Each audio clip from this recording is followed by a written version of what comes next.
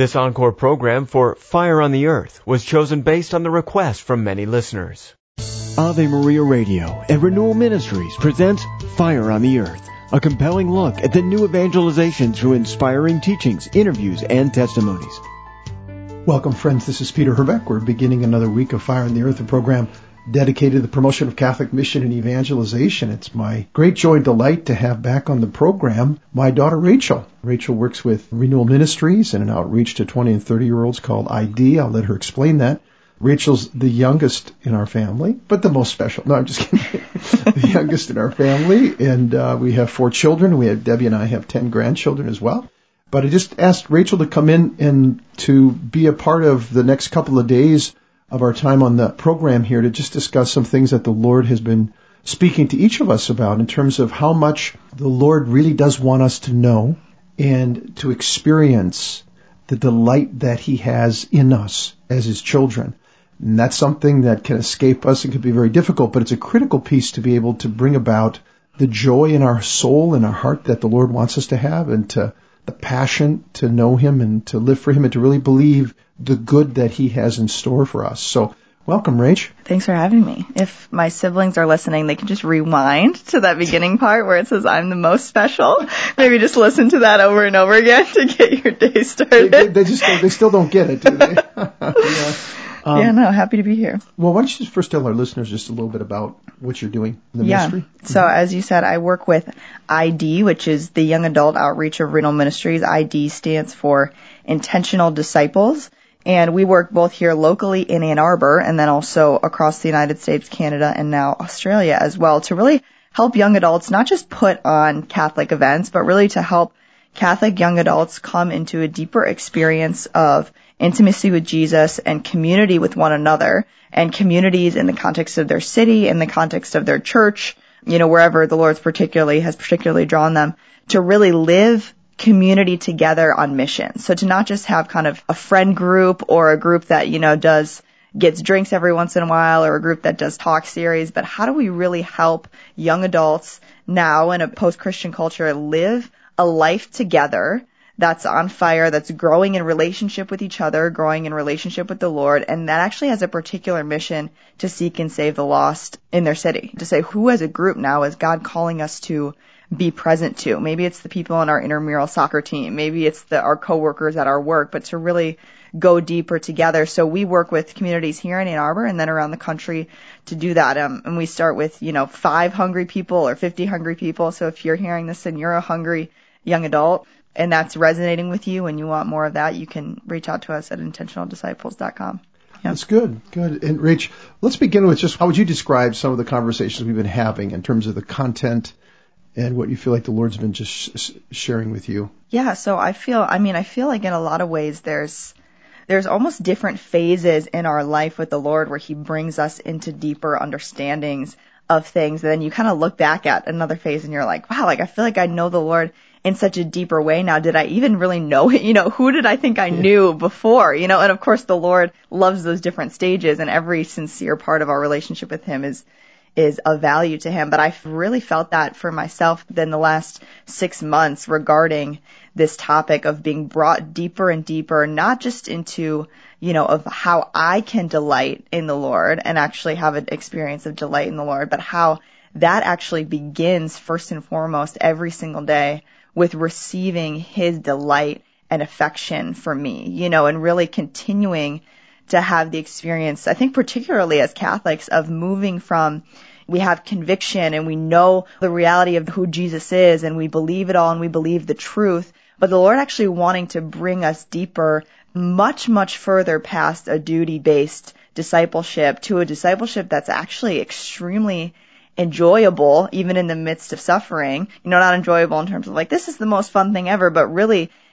enjoying God in the midst of whatever's happening with us, to actually be a long-standing, love-filled relationship with Him, and that's really, I think, what's going to withstand all the things that are happening in the culture right now, all the opposition and stuff. So just continuing to move from, I think the way that the Lord's put it with me is a discipleship where I'm carrying a heavy yoke where I like believe who Jesus is and I believe the reality of what God's revealed and the truth, and I'm fighting for it in my own life and all that stuff. But a discipleship with a heavy yoke to a discipleship of knowing really who Jesus is and the Father is, and knowing that the Father delights in me, really leads to a light burden, of what Jesus talks about. And so really understanding how does the Father see me, and actually living out of that is a much more joyful, light yoke of life and walking with him. Yeah. Yeah.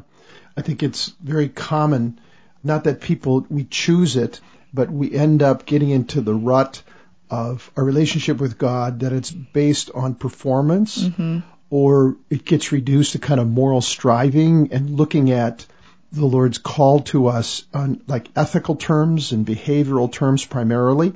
And we never get to the heart, deep to the heart of what Jesus is actually communicating to us, because he came and he modeled for us. He revealed the Father. Jesus was the one who revealed the Father. And then Jesus revealed the nature of his relationship with the Father and how much he delights in the Father and the Father delights in him. Yeah.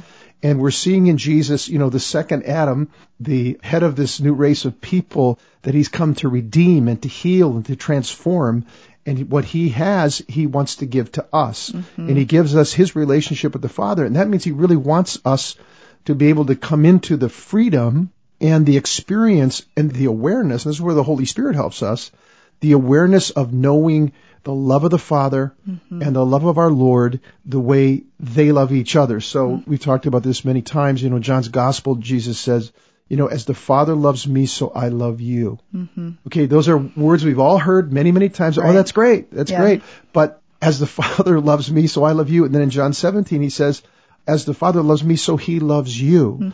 So as a friend of ours described it, how does God love us? He loves us the way God loves God. Right. And he's bringing us into the fiery love between the Father and the Son. So the moral striving misses this, and then we get drained, as you're saying. We can get in because we have all these other kinds of emotions in us where the devil's trying to get our attention as well. I mean, that's a big part of what we've talked about too. Yeah. And it's almost like we know, because of the way we've been formed and even our own experiences of having extremely authentic experiences of the love of God and the love of Jesus, we know and we see, we can get a level of, even if it's mysterious understanding of, okay, there's this very special, beautiful relationship, between the Father and the Son, and the Holy Spirit is the love between that.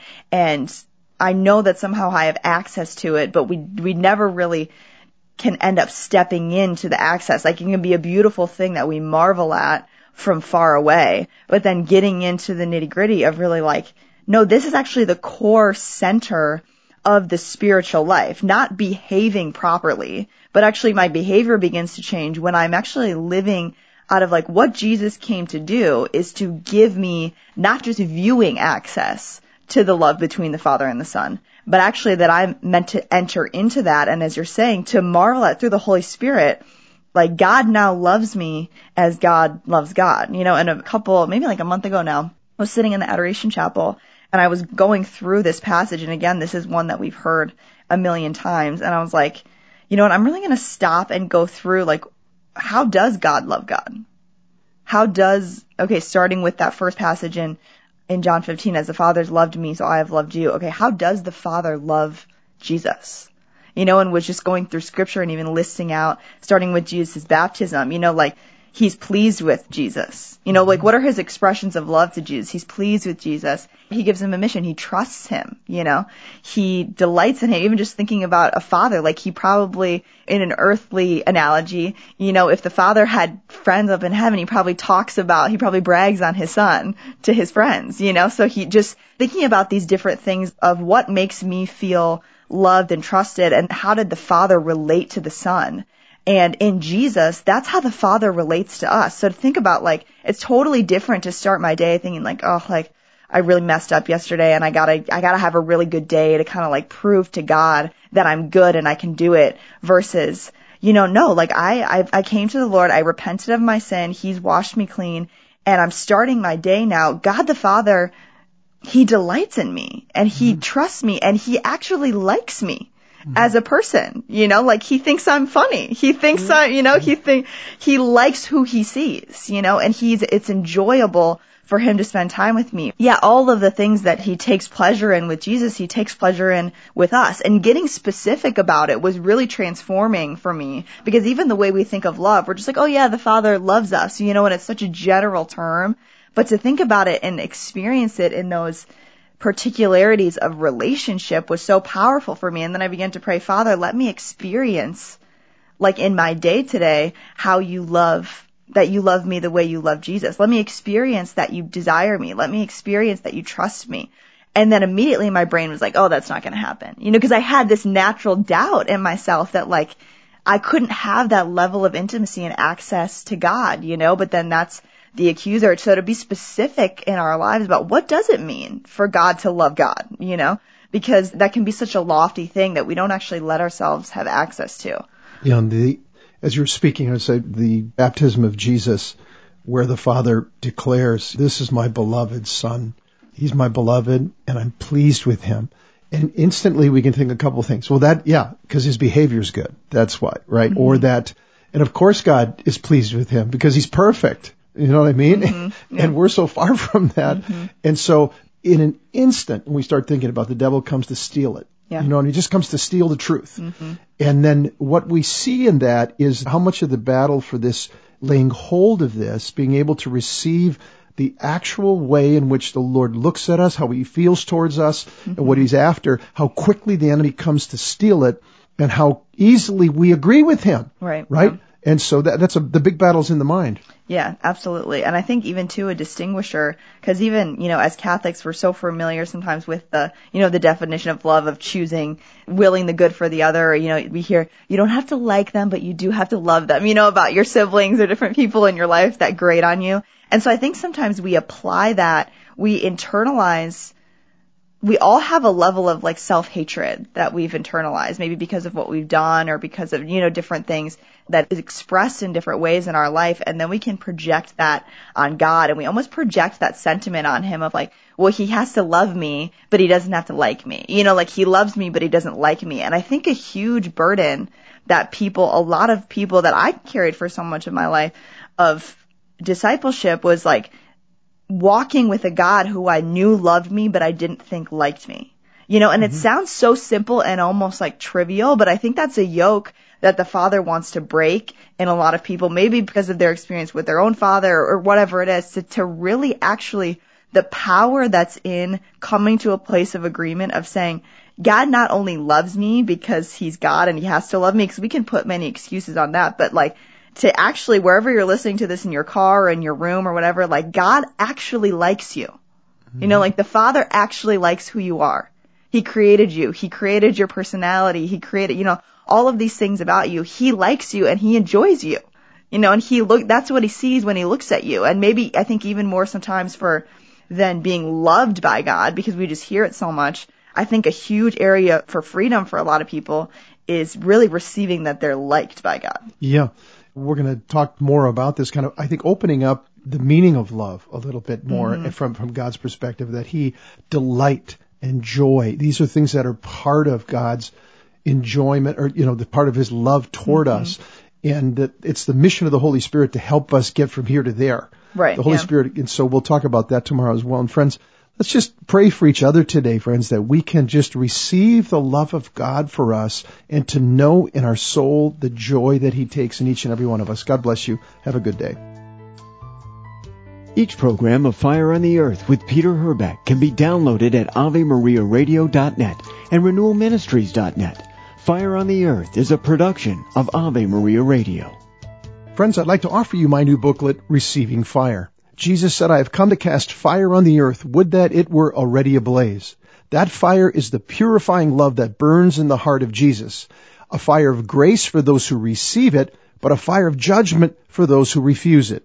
If you'd like a copy of this free booklet, call 1-800-282-4789 or contact us on the web at renewalministries.net/FOE. That's renewalministries.net/FOE.